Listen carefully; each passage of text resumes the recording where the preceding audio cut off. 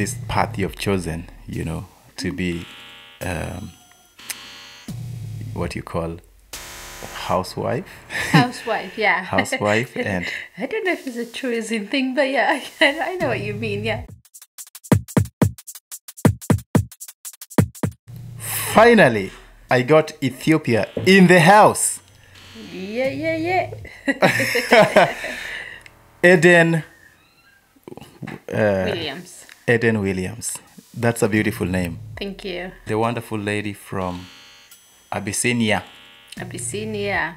Have you read that Ethiopia is the only country that was not colonized? Is it true? Yeah, it is true. The one and the only country that never be colonized. Did you read this history or it's... Yeah, I mean, we went to school, you just learned that. I mean, it's a proud thing for us, so... Yeah. So, what is Eden Williams and what does it mean to the world? Oh, to the world, I don't know, but Eden is...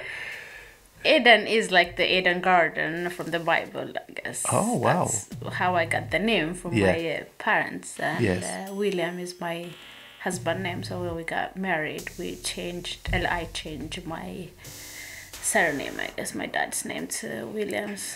Being married so young and already in your 20s and having 3 kids and still counting, how is that in the Western society when you actually, look at yourself as a house mom, something that is probably traditional and offensive to a lot of women today? Yeah. I mean, it's normal for us. I mean, I grew up, my mom she was a hard worker at the time, and then when things get better for our life, she started being at home and taking care of us. So I grew up, like most of my neighbors, most of my friends' mother used to be at home, and they still at home, like taking care of the kids and the husband, looking after like the house. And I think we call it like a housewife. It's just like, for people, assumption is just sitting down at home and doing nothing. Yeah. It's a lot to do when you're at home. So I just like I like looking after my husband. I like looking after my kids, and if things work, why not? If it doesn't work, I sure can go out and work. Why do a lot of young girls today, that are, living in our time, frowning at this idea of, just being at home with your children? Why is it such something that is so disdained today, you think, especially in the Western society? Yeah, it's because, like, in Western society is, I'm sorry if this is my experience, or this is how I see things, is like money has more value than the friends, family, neighbors, and stuff like that. So for them to go out and working and earning money, make them more satisfied than sitting at home and being with the kids. So I think that's one of the reasons. And the other thing is, in our society where I live in Sweden, is like people they're so scared to go out from their comfort zone. You know what I mean? Like, they just been themselves. If they are at home, you don't even know your neighbor is at home. You don't even know, like, your neighbor got sick and it's like, you know what I mean? So for them to meet people, just to chat, to just have a coffee, the only option they have is going to work. Is it like an escape route, or life is pushing people hard, people have to pay bills and all that? People has losing their ground, and then searching for something that they don't even know what they are searching for. Wow. That's what I believe. Maybe I'm wrong, but that's what I see, because like I said, I mean, back home is like our life is depending in our society. Like, we're just, my neighbor can look after my kids, I can look after the neighbors. It's like, and my home is always open for everybody, which I do it at home as well. I don't think that you should be closed and then can't just welcoming anybody. I don't do that thing. But here you have to call in advance to go and check up your friend, or to go to check up even like a granddad, a grandma thing. You have to make a phone call in order for you to go and visit them. Yeah. Which I can't, like, I still don't. I've been here for 10 years. I don't really. Now, if right now, girls, the population of girls in the globe is over 1 billion, okay? Yeah. And I'm thinking, if all these girls, the billion plus girls, young girls, were rounded up and put in some hall, and you were to give them an advice about family, what would you tell them? You're thinking. Because it was really touchy things, like, you can't explain what family is if you're not. Okay, I'm gonna put it there very simple. So, I don't know how family important is until I moved up from my parents' house. Then the reality hits me. Wow. It's not about getting the money. It's not about getting like how fancy life you have. You need people to share with. Wow. You need a family to share with. You need a family to share with. So, young ladies, you hear it. So, yeah, it's like we once in upon a time we were always like young and dumb, or whatever you call us, But thank God, luckily, I managed to just see it in an early age. Yeah. That I want to have a family in Algeria, and then I can, go out, do what I need to do after I've raised my kids the way that I want. And I want to spend the time before this little time that we have is gone. Wow. So basically what you're saying is the family, especially the traditional family. I don't know why I even call it traditional, but basically the family where, you and your husband and your kids are having this life together. Yeah. You are creating time to spend time with these people. Yeah. This is a time that is just short. Exactly. Because these kids grow, and then what? Fast. And then you are like, hey, by the way, we are seeing a really funny trend in the Western world. Yeah. This is what it's a bit of a digression, but kids grow, and then the parents realize that, oops, the kids are gone. And there's massive numbers of, pairs, couples that are separating after the children move from home. Yeah. What do you think about that? Well, if it works for them, it works. It's not gonna work for me if God has. It's easy to sit here and just why, how is the society? It's easy for us to. But is it the loneliness? I don't think it's the loneliness. It's just they never anticipated, they never know that this will be their, life at the end of the day. And dad wants to choose another thing, they're late, and mom wants to do another thing, and they can come and then this is. I had not experience, but I had people that share me a little bit when I used to work at the older care. Yeah. This my coworker she became single all of a sudden. She's in her 50s, so it was I told her why they've been together for 30 years. Yeah. And don't get me wrong, at that time it shocked me because it was even this age, at the young age, it's okay. You have lots of motives and stuff like that. But this age, what is next? If you don't get married, if you're not with your husband, what are you gonna? Oh, I want to travel. I want to do this and that. I was like, what did you guys marry? Oh, they got to church or whatever. They got married, and the I do thing is temporary thing, I guess. Wow. For them. So I don't know. I can't. Like I said, until you're not in that position, it's hard to judge.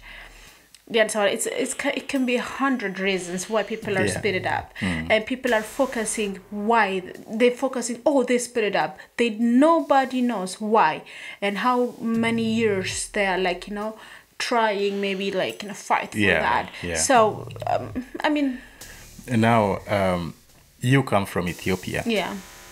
And Ethiopians are well known for they are running, the runners, and they're always a menace to deal with when it comes to African championships, and indeed the whole world. Yeah. But is there something else that you are really well known for? Yeah, actually we are. This is the main thing, Ethiopia is known by lots of things. You can talk about gold. Maybe it's not that much, but we're still exporting gold. Yeah. Coffee is one of our main exporting things. And then leather. It's just a lot of things that we are. And lots of visiting places, especially when it comes to religion. Yeah. Ethiopia is one of the maybe the old and the still grounded with the religion thing. No, but there's one thing that is a bit controversial, and that is the injera issue. What is controversial about that? Because now I read an article a few weeks ago in one of the dailies in the UK, and it was capturing this idea that the Dutch are purporting that they are the ones who kind of founded, the injera scenario, the injera phenomenon. Okay. But I also know that in that region, Eastern Central Africa, the injera thing is really big, especially in Somalia. Right? Not really Somalia. Okay. Don't they have injera also? No, not really. What is injera, by the way? Injera for those who are wondering. Injera is the Ethiopian traditional food, which it looks like a pancake. Yeah. Pretty much. It's very thick, and then has a lot of, we call it ice. If you're good at making injera, those ice, this the small holes has to be beautiful, which you guys may not understand, but it has to be really the thickness. And then it tastes sour and really really nice taste. I don't know what to call it. It's not sweet, it's not sour, but in the middle. You can taste the sour, and then you can taste the is it something that is a gluten-free? But is it like a big food outside Ethiopia? A big, what do you call it? Outside Ethiopia, you mean outside, in yeah. Is that a big thing that people use? No. Or mainly in Ethiopia? No, because the flour thing is only grow up in Ethiopia. As far as I know, maybe it is, but as far as they have done search and stuff, and now I think if it was I think Washington DC, they start growing up. I don't know much because it's a lot of Ethiopia there. Yeah. But the flour is something that is like I said, gluten free. It's very iron in. It was really the texture and stuff like that. I've never seen it anywhere. Yeah. And you've been addicted.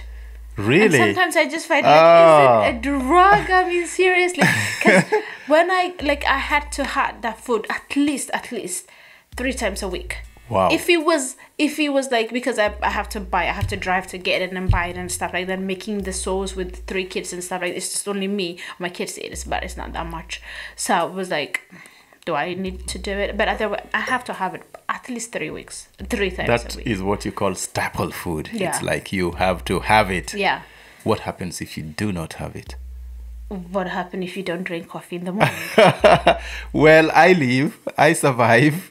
Yeah, we'll survive, but we're not going to be happy. No. Let's put it that way. So. Wow, so this is something that is part and parcel. Yeah, I mean, you miss home. Ethiopian culture. Yeah, you miss home. I miss home. When I eat injera, I miss home, even though I want to eat with a lot of people, but I still... Yeah. The comfort, I remember last time you made injera and... you gave me some of it. I thought that was epic. It was an epic experience with injera. Good. So maybe we should something that people should really try, I think. Yeah, because, I said try not only Ethiopian, try all kind of foods that you have never tried it. Yeah. There's nothing you lose because people are eating and still surviving. They live. There's nothing that harm you if by trying. My husband is usually saying can I get only the sauce because the bread he have not weird, but he have this special taste my son actually. So when he tasted, he has to taste one. It doesn't have to like sour or like, you know, he doesn't like it. So I just like, at least you like the sauce. You, Eden, you know, just to switch gears a little bit. Yeah. You came to Europe a young girl. How did you deal with the fear factor? Because I think this is something that a lot of young people out there, young African girls and boys, you know, deal with on a daily basis. What do you mean the fear? The unknown, the fear of the unknown. You leave your country, a young girl, you know, in your teens, and you head to Europe. Yeah. Alone. Yeah. How did you deal with the fear factor? I mean, this is what I said at the beginning of this conversation or this like interview. Yeah. What I said is that like the reality really hits me when I get here, how lonely I felt and how people are not recognizing you.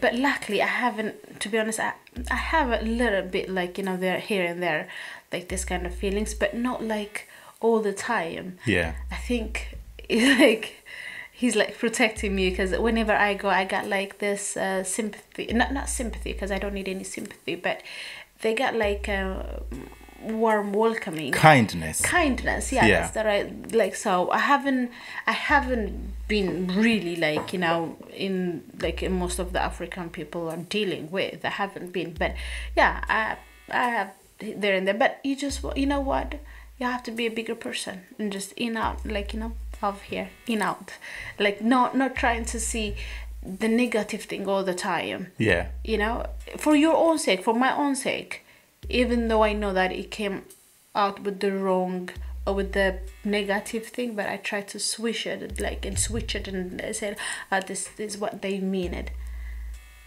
And this let it go. Yeah. It wouldn't bother me. You have mentioned earlier on that Ethiopia is one of the countries with the longest tradition of Judeo-Christian heritage. Is that right? Orthodox, yeah. Yeah. Now, I remember one time Jesus Christ, the rabbi, the savior, and the king, and of course our shepherd and also the high priest, you know, of our confession. He said, "What shall it profit a man if he gains the whole world, if she gains the whole world and loses his own soul?" You know, and we live in a society where people are chasing after the life, what they call the life, but people are ending up broken and sad and lonely and depressed. Yeah. How do you relate to this statement that Jesus made? You know, that if you get the whole world and you lose your own soul. Have you thought about it? No, I haven't. But this is the whole issue of life and death. This is the issue of eternity. Yeah. So what do you understand by that statement? I don't, to be honest. You don't understand? No, I do understand it, but it's just like this question is all of that I have never thought about it. I've never, like, you know, think about it. But yeah, I don't know. I think, yeah.